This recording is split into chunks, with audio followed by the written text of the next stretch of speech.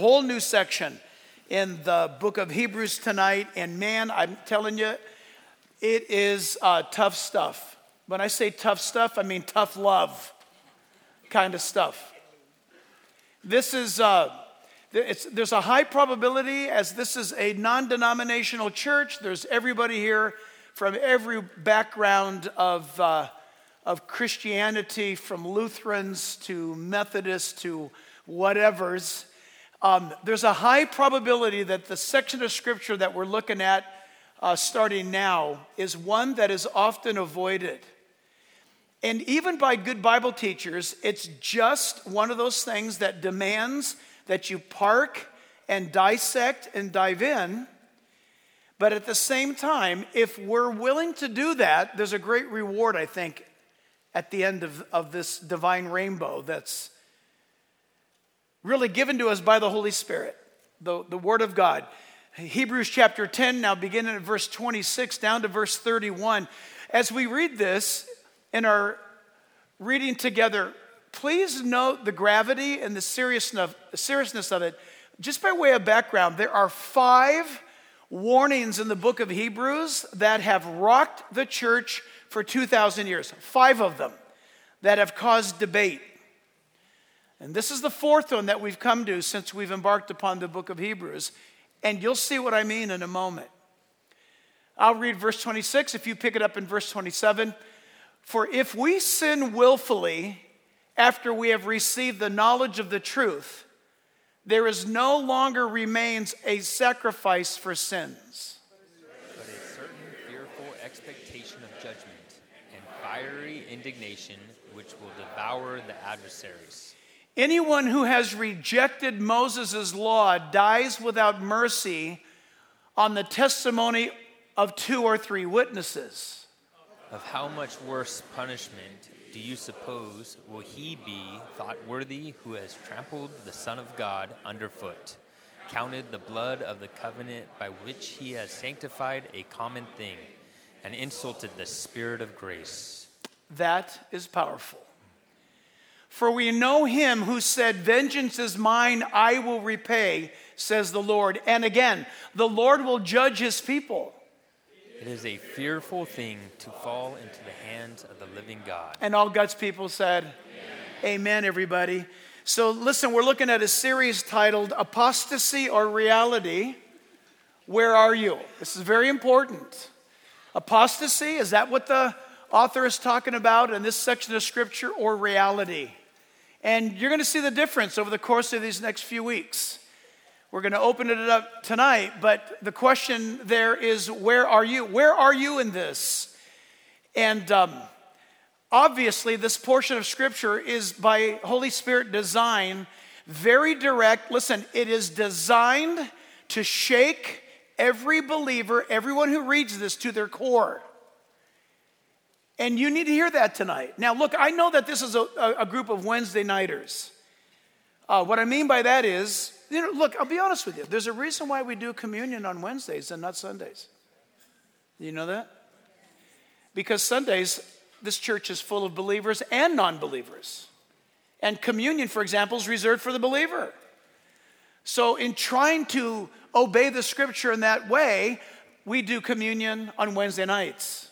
Why? Because it minimizes, can I just say looky-loos to keep it nice? But Sundays is a mixed multitude of people. I think we all know that. If you've ever seen people trying to drive into the parking lot on a Sunday, there are believers and then there's non-believers. And both have driver's license. And so what we're looking at here, some denominations will teach, listen, that this is none other than a warning to the born-again believer, the child of God, that if they should sin, then their salvation is lost. And some denominations might teach that you can attempt to get it back, will allow or afford that maybe once or twice. And by the way, the early church fathers took that approach and fought against it, because there were those of the early church that held what the author of Hebrews 10 intend. What is he saying? Because it's very serious. And it is very serious. You read it tonight. But the fact of the matter is, as you look at it carefully, it's beginning to describe someone who was just like you and I, looked like you and I, went to church like you and I. Now, some of these, as he's addressing, they're currently among the body of believers, but the author is telling us that they're not really of us. They're not really with us. They're not true believers. So it's not about you losing your salvation because you sinned. It's about being among believers and becoming an apostate. Have you ever heard that term before? An apostate. Listen, Lord willing, I'll unpack it tonight enough where you'll see the difference between a truly born-again believer that's sealed by the Holy Spirit until the day of redemption versus those who the Bible warns us about, that there are tares, remember? T-A-R-E-S, tares, that look just like wheat. As they grow up, they look so much like us, the true believers in the church, that Jesus said when asked, in the parable, Jesus explains, should we go in and tear out all the tares and throw them away because they're evil and wrong? And Jesus said, don't you dare do that, because if you do that, you might uproot a true believer.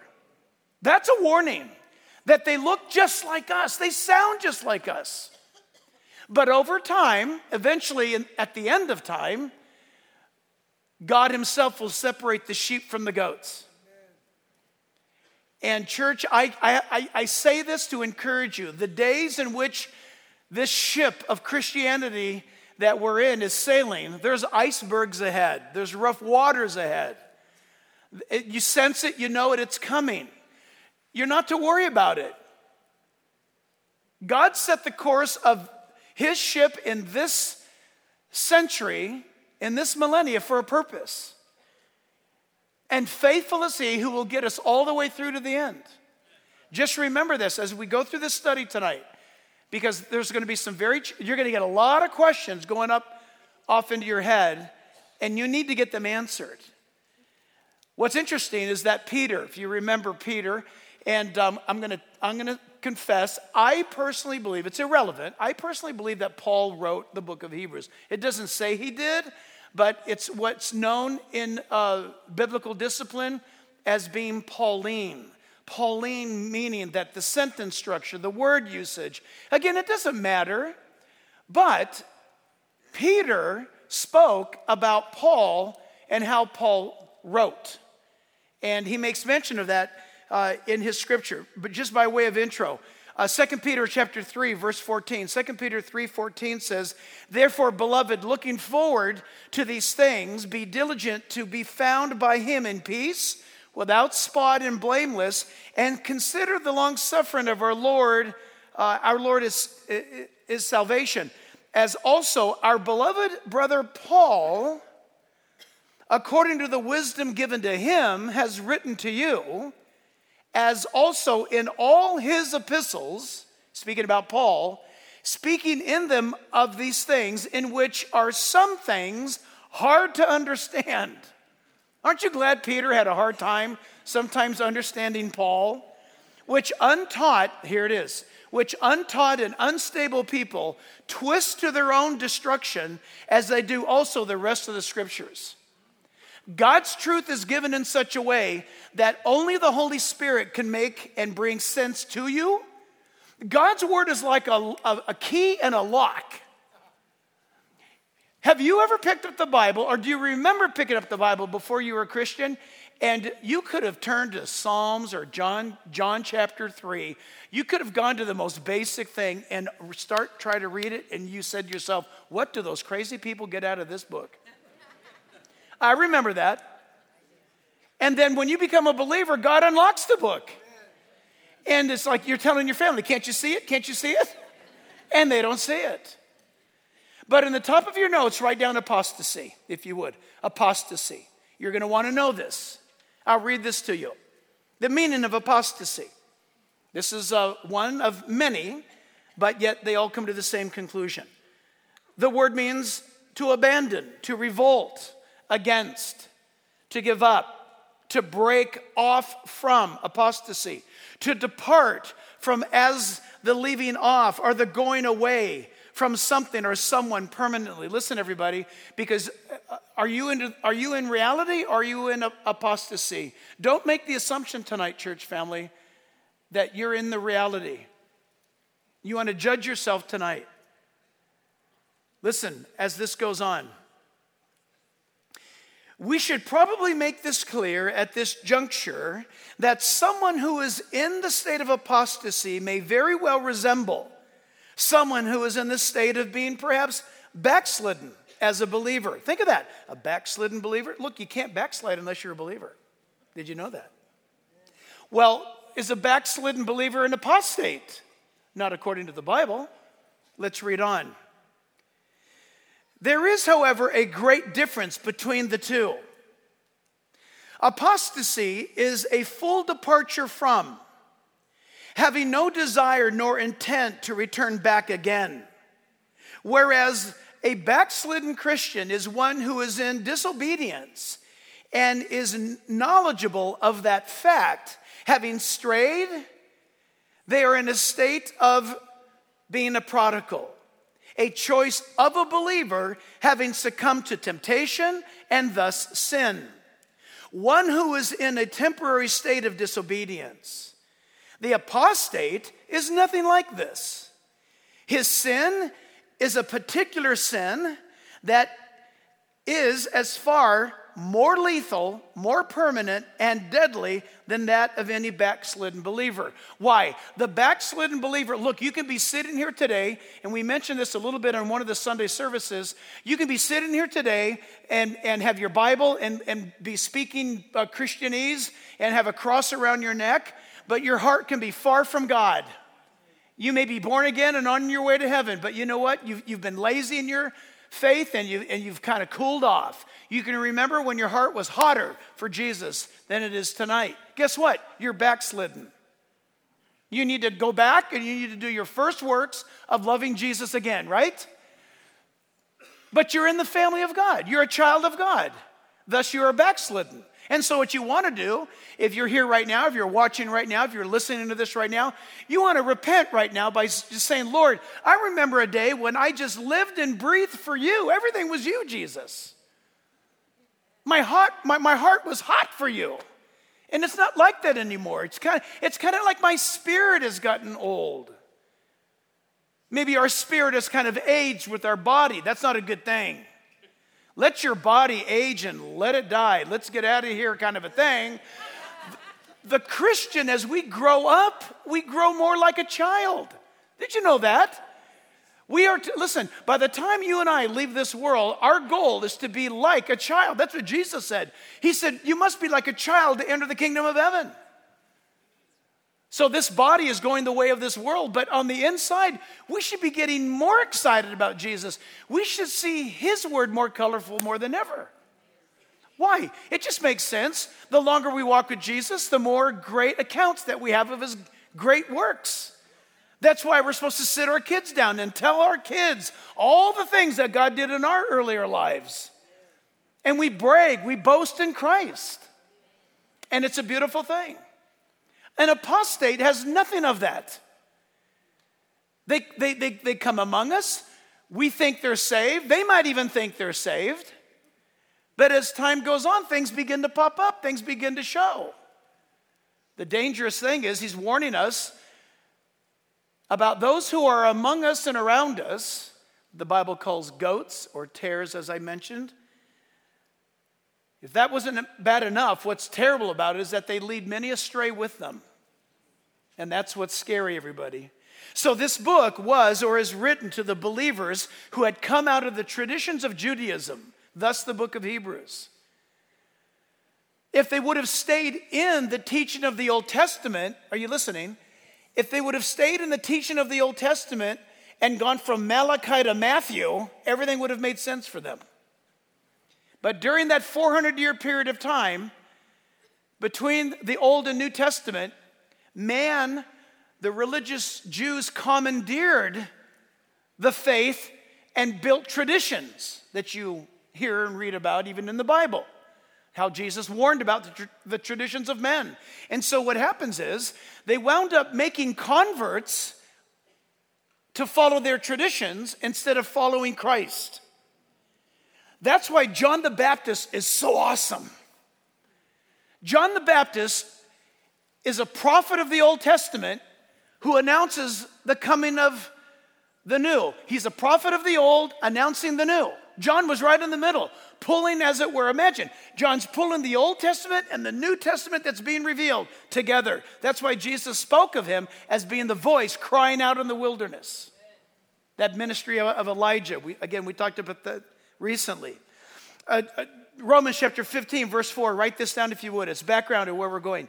Romans 15, verse 4 says, "For whatever things were written before were written for our learning." He's talking about the Old Testament. "That we, through the patience and comfort of the Scriptures," that's the Old Testament, "might have hope." Jesus basically says the same thing. Matthew chapter 5, verse 17. "Do not think that I've come to destroy the law or the prophets." Old Testament. "I did not come to destroy, but to fulfill." Isn't that powerful? "For assuredly I say to you, till heaven and earth pass away, not one jot or one tittle will by no means pass from the law till all is fulfilled."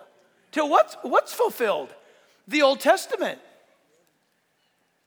You say, "Jackie, are you sure about that?" I'm absolutely sure about it. But listen, are you sure you know what the Old Testament is? The Old Testament is what sets you up to receive the New Testament. Jesus said, "All of this that was written beforehand was written of me. For behold, lo, in the volume of the book," it says in Psalm 40, "it is written of me." Luke chapter 24, verse 27. You guys know this. Jesus talking with the disciples on the day of his resurrection on the Emmaus Road. He says at the beginning, he said, "And beginning at Moses," this is Jesus, at Moses and all the prophets, he expounded to them, he unpacked the word of God to them in all the scriptures, the things concerning himself. Jesus Christ, the Old Testament. And then right before we dive in now to our first point, this is the final passage, 1 Peter chapter 1, verse 18. "Knowing that you were not redeemed with corruptible things like silver or gold from your aimless conduct received by tradition from your fathers." That's what he's talking about. That's what he's warning you about.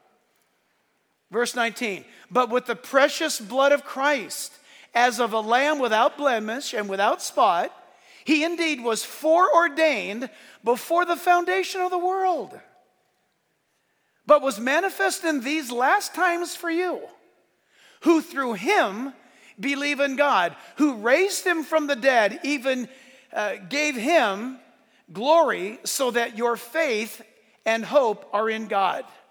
Very foundational to where we're going. What he just said to you is, God in Christ Jesus went to the cross to pay for your sins and to die for our sins and to provide salvation, or to make salvation available to all who will believe. So when we look at this in the context of this chapter, you're going to be tempted to think, "Oh my goodness, I love the Lord, but I think maybe I'm going to be ejected from the family of God." No, listen, you need to hear the comfort verses also, where God says, "You're my child. Nobody can snatch you out of my hand. You're in my Father's hand. We've got you covered. You're sealed until the day of redemption. I'll never leave you or forsake you." All of these things are true for the believer who has come to faith in Christ. The apostate believes but has no faith. And over the time, they give up. So number one, look at it, church. Apostasy or reality, where are you?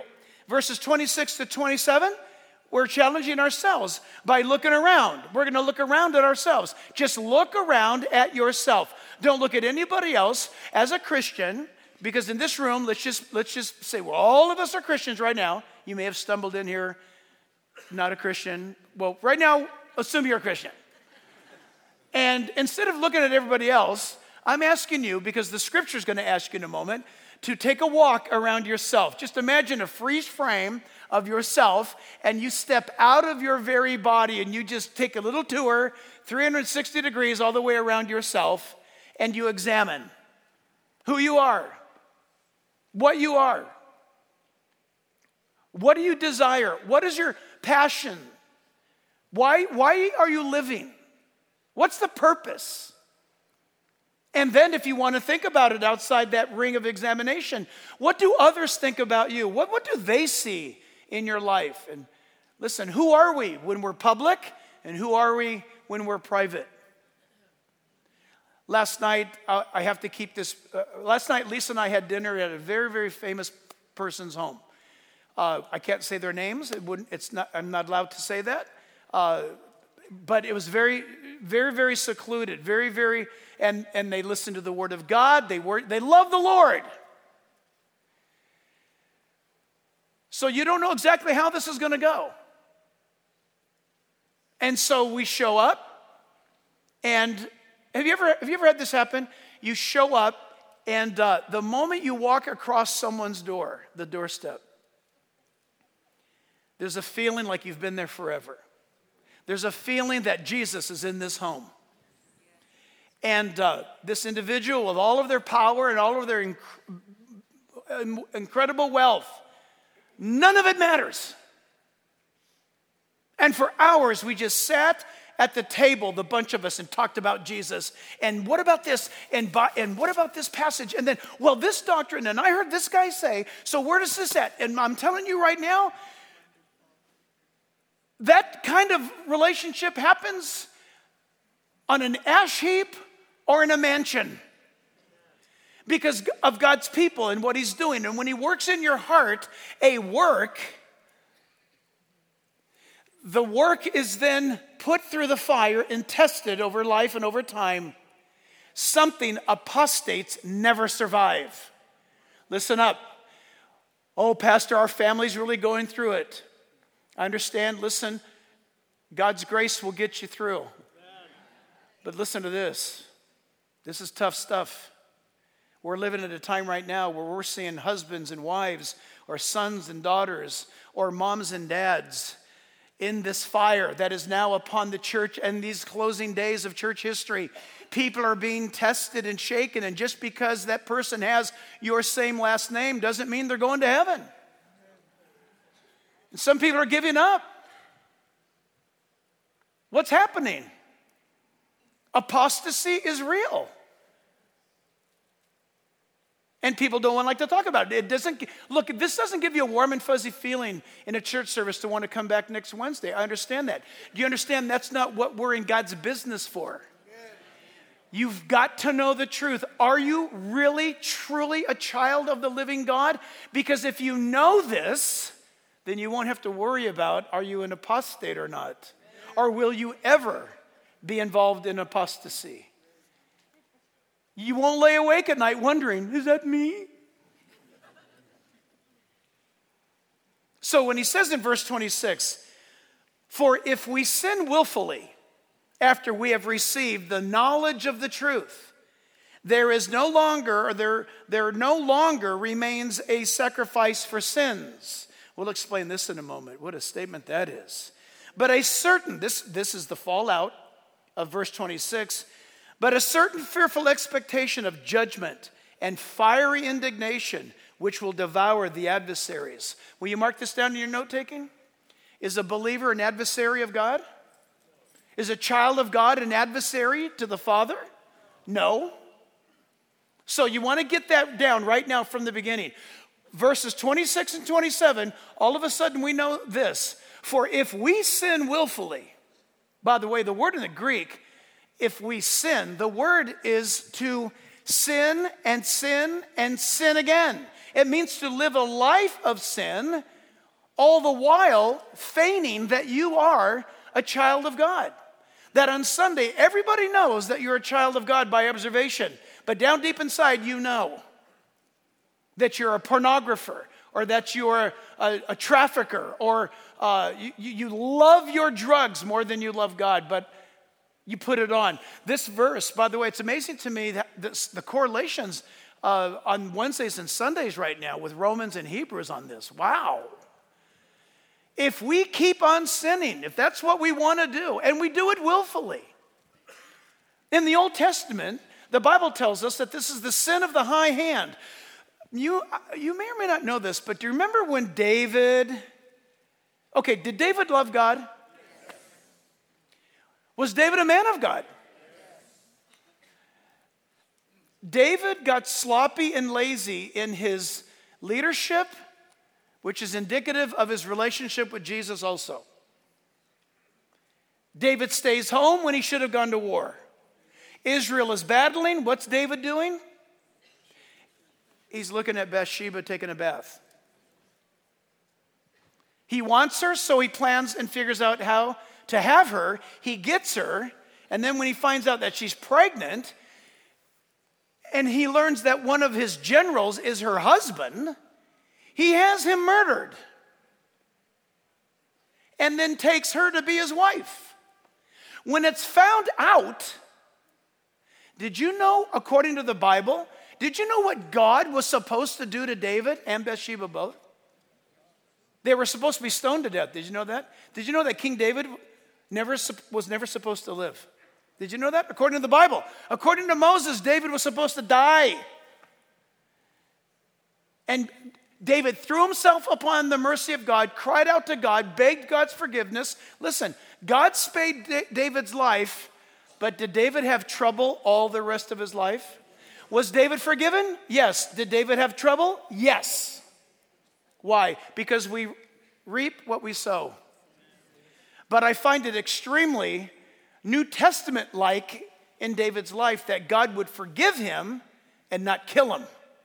Because according to Moses, imagine if Moses would have been standing right there, Moses would have said, David, now doggone, go stand over there. Now stand still. And he would have been stoned to death. But God's grace. For if we sin, that Greek tense means to go on sinning.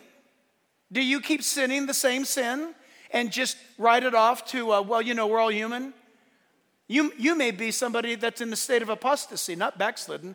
A backslidden person hates it. They can't stand it. And by the way, listen, let me make this clear too, and you're going to hate me for it. Don't think for a moment that the reality is you are probably an apostate, but you think, oh, I guess I'm backslidden then, because I'll just keep on hating it. It's the same definition. You're an apostate.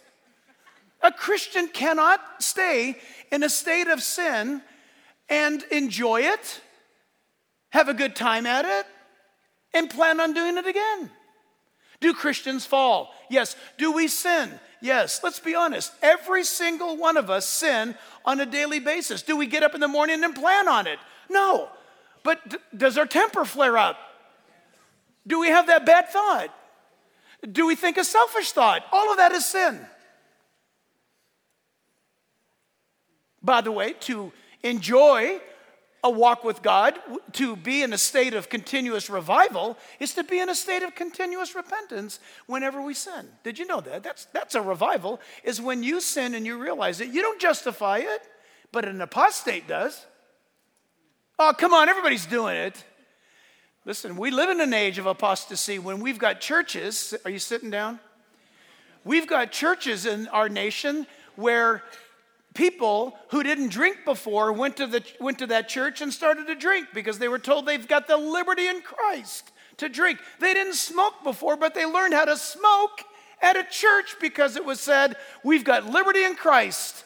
They learned how to have sex without having intercourse because it's not officially sex. That sounds very Clintonian, doesn't it? Remember that? I did not have sex with that woman. According to his definition, he didn't. According to God, yes, he did. See, we live in a world like that, and then we slap a cross on it or something on it, and we think we're Christians. You can't live like that, people. God will not let you do that. Here's the funny thing, and I'm going to try to say this in a funny way. But if you were tonight as a believer say, well, that's it. I'm going to go put this to the test. I'm going to go out and sin up a storm. If the starting gun went off, bang, go. and people got up to go, those would be apostates. Because the Christian would say, I don't think that's a good idea. And even if they dangled the addresses of your, the one that you used to be with back in those days, and that's where he or she lives, you would say, get that away from me. That's a believer. That's so important. So you look around yourself and listen, church, what do you see happening with you? What do you see happening with you regarding this issue of sin? The word willfully means this, to volunteer oneself. I mean, I had to laugh when I read this. It's like, what, are you kidding me? For if we volunteer ourselves after we have received the knowledge of the truth, that's kind of more clear though, isn't it? I volunteer to sin. You're an apostate. So, hey, wait, what are you guys doing? Oh, we're going to go sin up a storm next Tuesday. Hey, can I come? Don't call yourself a Christian. You're an apostate. If you're backslidden, guess what? If you're backslidden and you go, your friends are going to take you back home because you're such a party pooper. A backslidden Christian tries to act like they're having a great time. And the Holy Spirit in them is saying, this is no fun. You're sinning against me. You're dishonoring the name of Jesus. God sees all of this. You don't belong here. You know, I don't know if you know this or not, but when somebody comes to me and says, Pastor Jack, will you pray for me? My husband's being unfaithful or my wife's being unfaithful. I always say this. I say, of course, we're going to pray right now. And I'm not asking you to agree with my prayer. That's what I tell them. If I've prayed with you, you know this. I'll say to you, I'm not asking you to agree with my prayer. Let's pray. Father, I pray right now that you would speak to Rocky wherever he is. And the next time that he's with Bubbles, that he throws up. He throws up, he gets sicker than a dog, he can't handle it, he falls apart, he can't function, he just gets absolutely laid low, taken out at the knees. Lord, I pray this upon Rocky in Jesus' name, amen. And the poor woman's like, some women say, amen.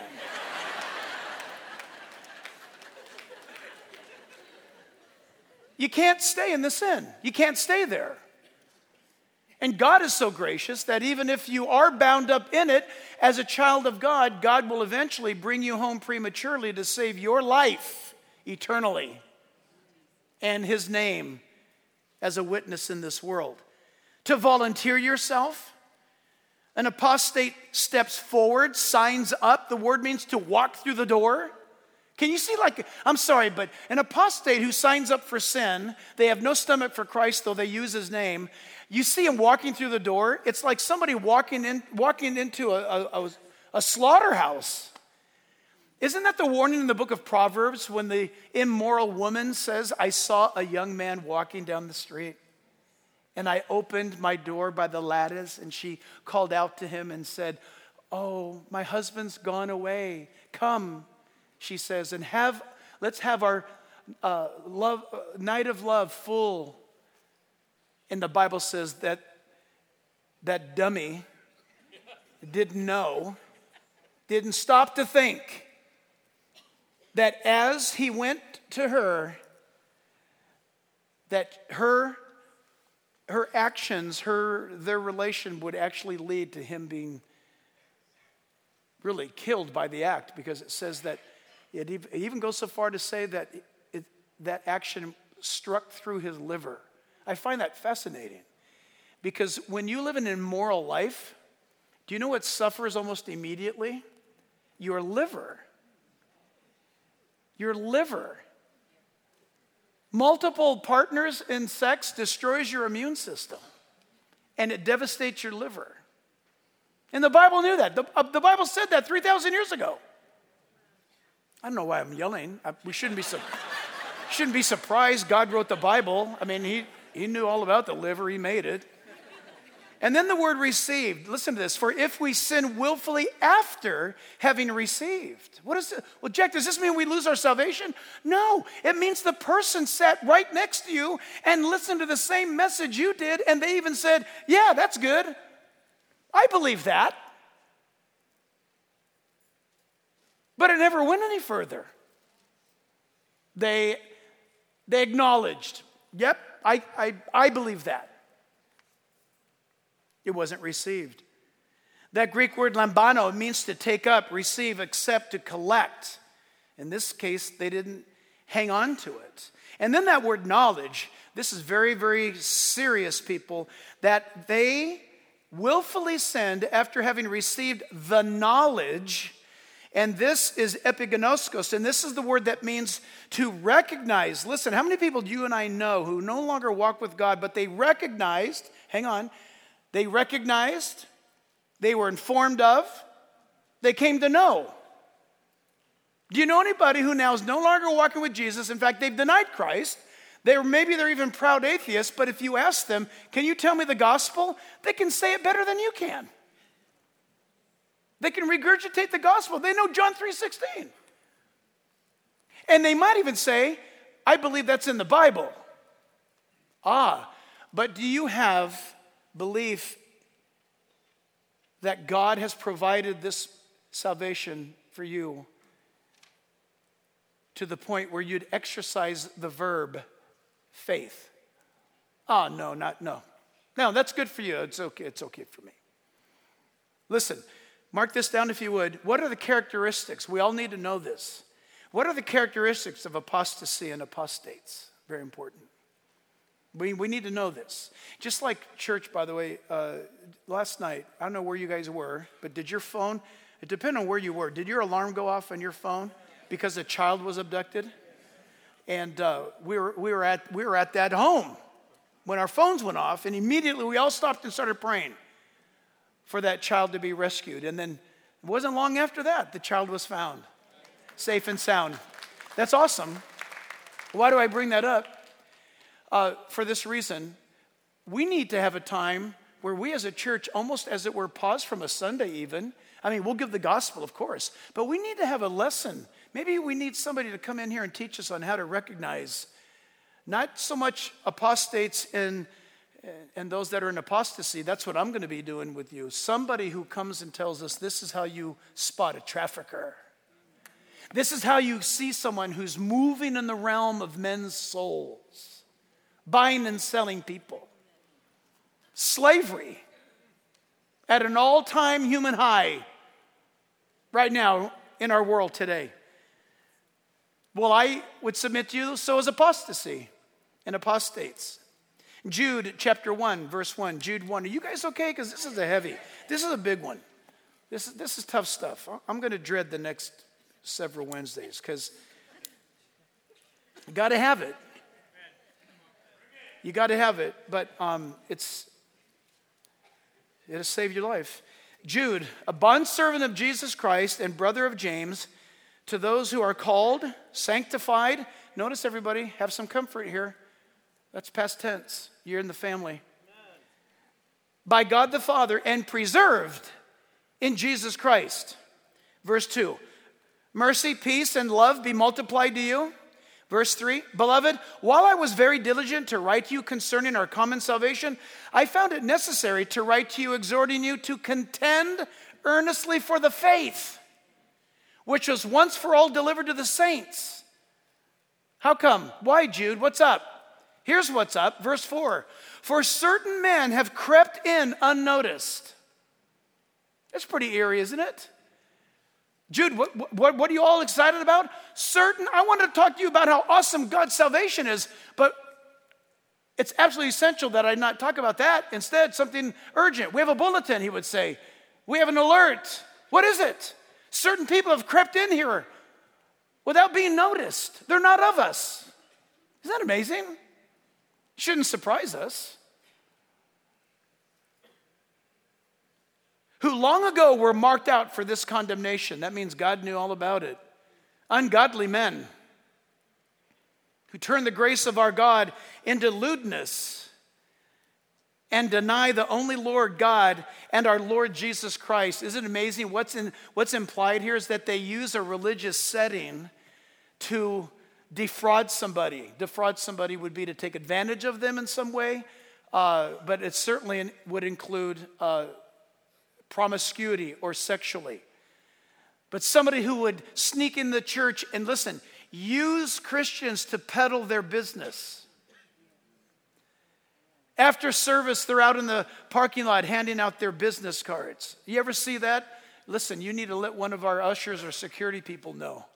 That's wrong. Or how about the cults that come here on a regular basis? We have little cult detectors. We know what to look for. But that's the obvious.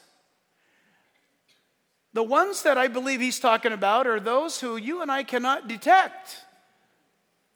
And he says to watch out for them. But notice that they not only turn the grace of God into lewdness, I think I mentioned this a moment ago, they talk about the grace of God, and then they use that theology upon somebody to take advantage of them in a lewd manner.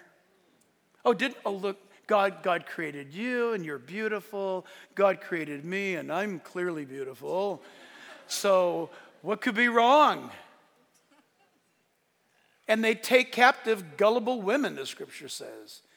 But this word that they've crept in, you got to circle that word crept in Jude 1, verse 4, because it means, this is graphic, it means that they slip in, watch, they slip in. So, okay, imagine it, there's a line right here. This is what the word means. It means that they come up and they are acting like they're not going to try to get in the line. They're acting like, oh, what's that? What's that? You ever seen people like that? Like at an amusement park or at everybody's in line. Everybody's in line. I had a friend come from Russia. She said, and we're at Universal Studios. There's just lines on the ground. And she goes, it's her first time ever in America. And she told us, she goes, I can't believe what I'm seeing. And I said, what is it? She goes, you guys are in line, and you're following each other. She said, do you know what happened in Russia right now? Whoever's the strongest gets to the front of the line. There's no line. You just pile in. You just go for it. And we're like this, next. So think of this line. An apostate comes up, very, very, with much guile. What's going on? And the word in the Greek means slips in. Oh, hi, when did you get here? Well, when do you get here? They just blend right on in. That's the danger of an apostate.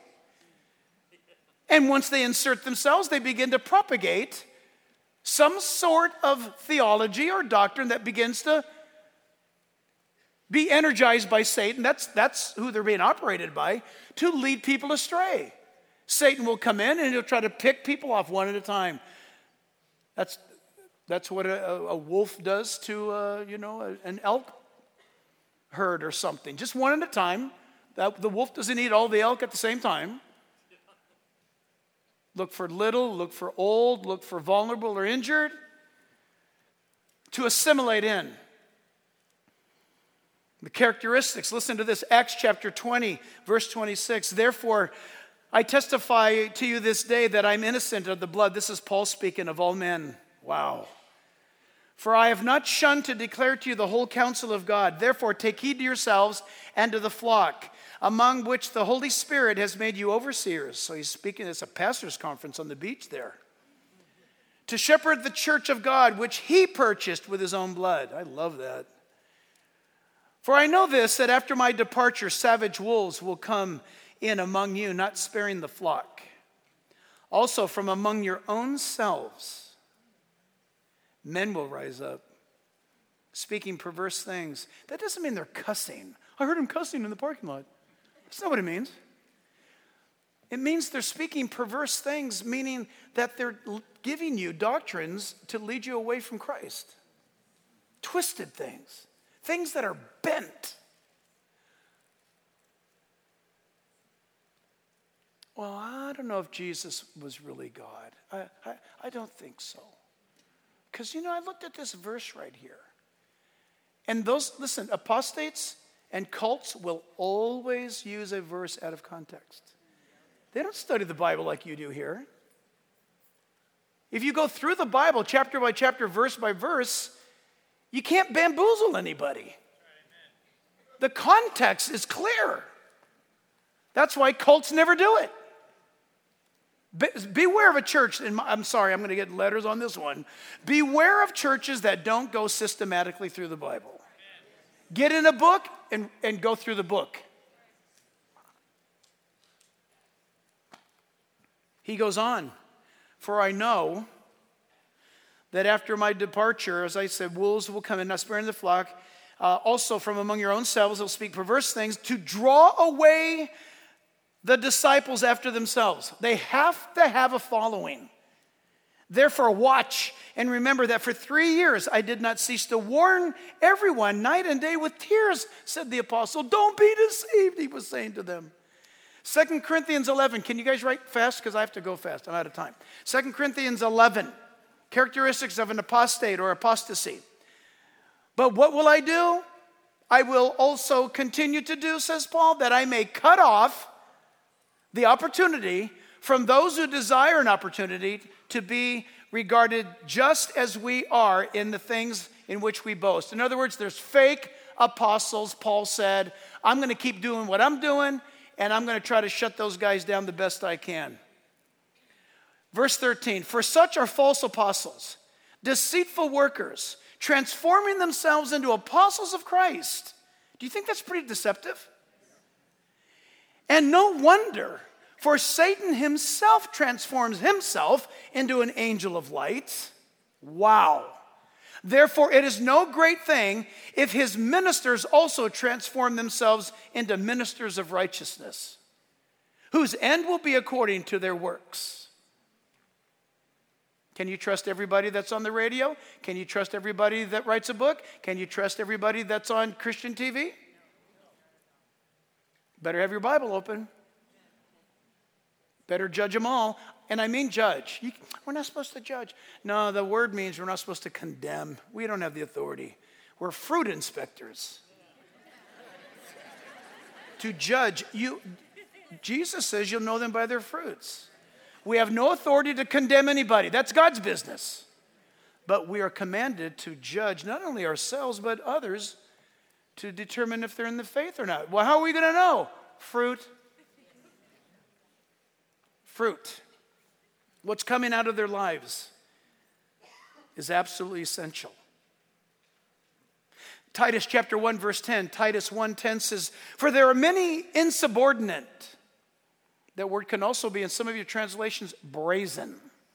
You know what brazen means? That's an old word, brazen. Insubordinate. It means they don't follow anybody but themselves. They won't submit to anybody. They're the expert on it all. And they usually say things like this. Oh, your small group leader said what? Well, if you really want to know the truth, I'll meet you at Starbucks on Tuesday. I'll tell you the truth. They've got to be drawing a crowd. They've got to be the one with the final word. And they've got to get disciples after themselves. What else does he say? He says both idle talkers and deceivers, especially those of the circumcision, or in our day and age, you could say legalism, whose mouths must be stopped. Wow. Who subvert whole households, teaching things which they ought not for the sake of dishonest gain. What's in it for them? One of them, a prophet of their own, said, Cretans are always liars, evil beasts, lazy gluttons. This testimony is true. Therefore, rebuke them sharply, that they may... See, well, that point was they just put people down and exalt themselves. Rebuke them sharply, that they may be sound in the faith, not giving heed to Jewish fables and commandments of men who turn from the truth. To the pure, all things are pure. This is beautiful. Listen to this. To the pure, all things are pure. If God has done a work in your heart, you will see things the way that God wants you to see them. It's supernatural. But watch this. But to those who are defiled and unbelieving, nothing is pure. Everything they see and hear, they have a filthy comment about it. They're reprobate apostates. Oh, wasn't that great? Did you see that? And they give some lewd, slimy remark. You ever seen people like that? Do you ever work with people like that? I used to work with people like that. I mean, not too many people. There's one guy. The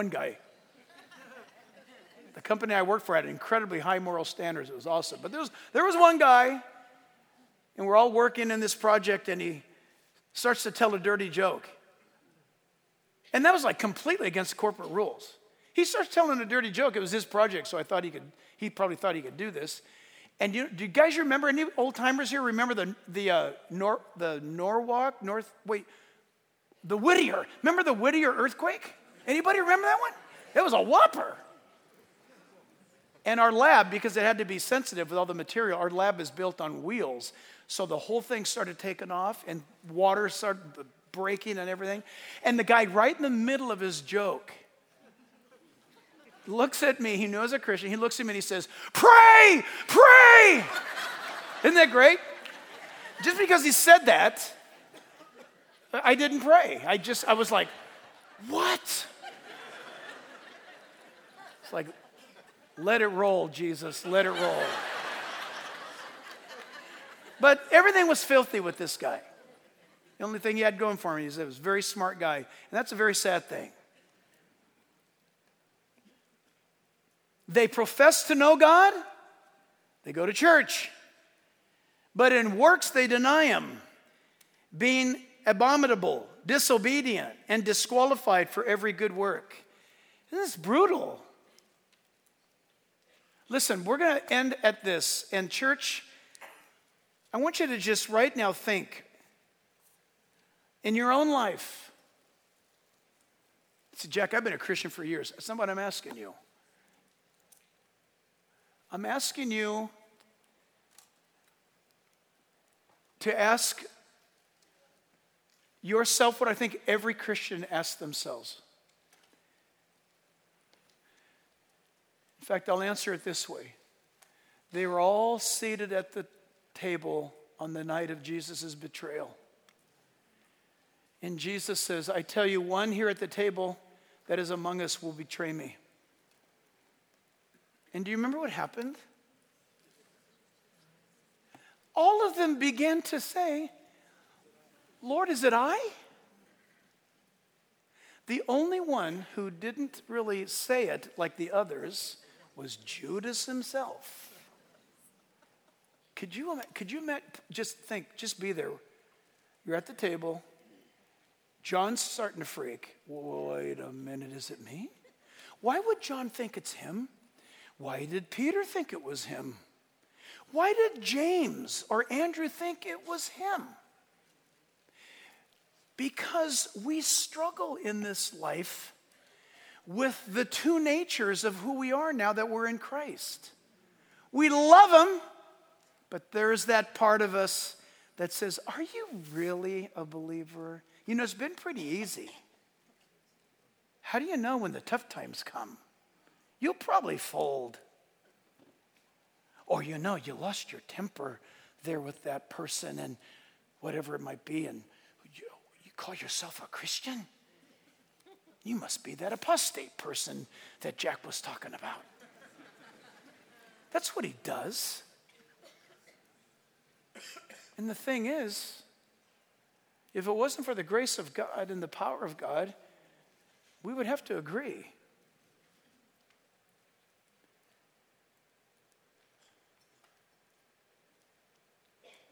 Are you and I such stellar Christians that if everybody here followed us exactly as we followed Jesus, that would be a good thing?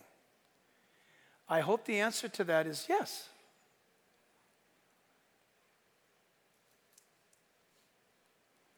But if you're masquerading as a Christian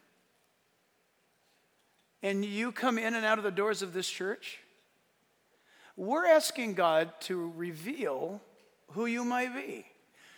And that might be that you just never come back. That's fine with us. You're an apostate. You've heard the truth. And you, knowing the way, will have nothing to do with it. But you're among God's people, which is why God has pastors pastoring. We're supposed to watch over the flock.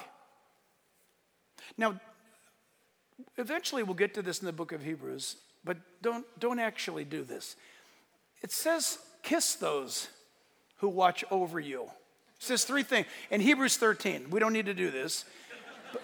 It says, greet them who watch over your souls, the pastors that feed you the word of God. It says to honor them. That just says, hey, how you doing?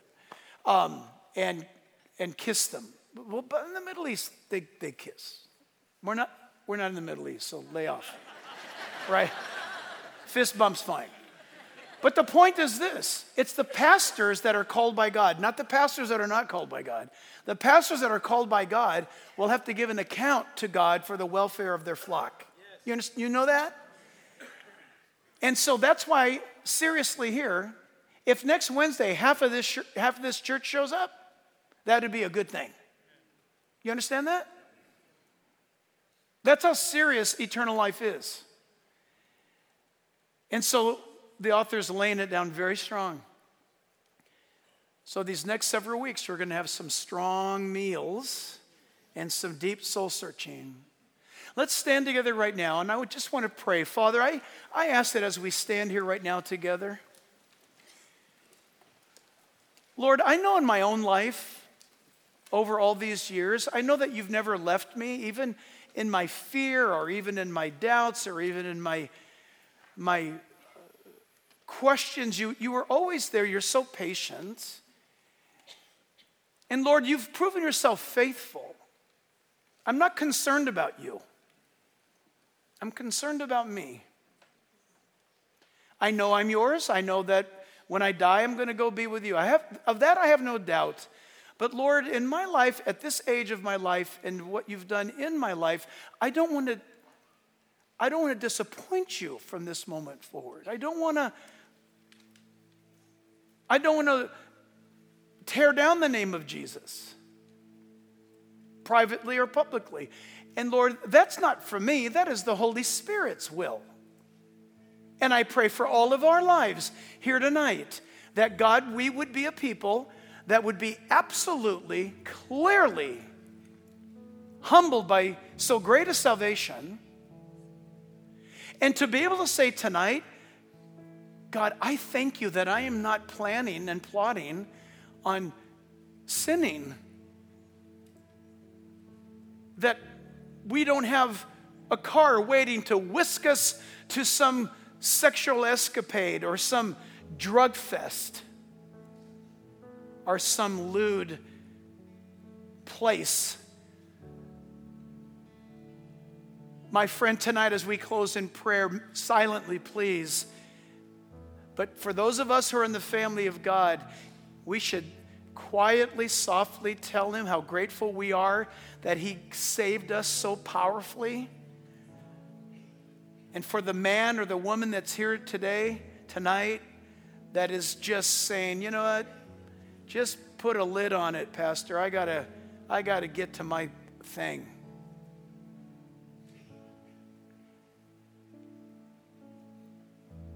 Christ died on the cross for your sins, and you've thrown it back in his face.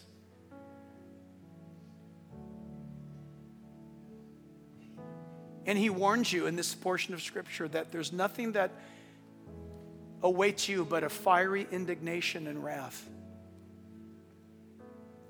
I hope and pray, because Jesus loves you, that you're not an apostate, that you refuse now from this moment forward to walk with Jesus and to run from such things. Holy Spirit, revive us again. Holy Spirit, send your rushing mighty wind and breathe a new life within us. Blow through us, Lord, temples of the living God. That's who we are. But Father, in this late hour, in this late age, may this church be a church of holiness and of love and of righteousness and of truth, even if it stings. To God be the glory. Thank you, Jesus, for your cross. Thank you for being resurrected from the dead. Thank you for the gift of eternal life. Church, let's wash his feet with this worship song. Let's thank him in this song of praise.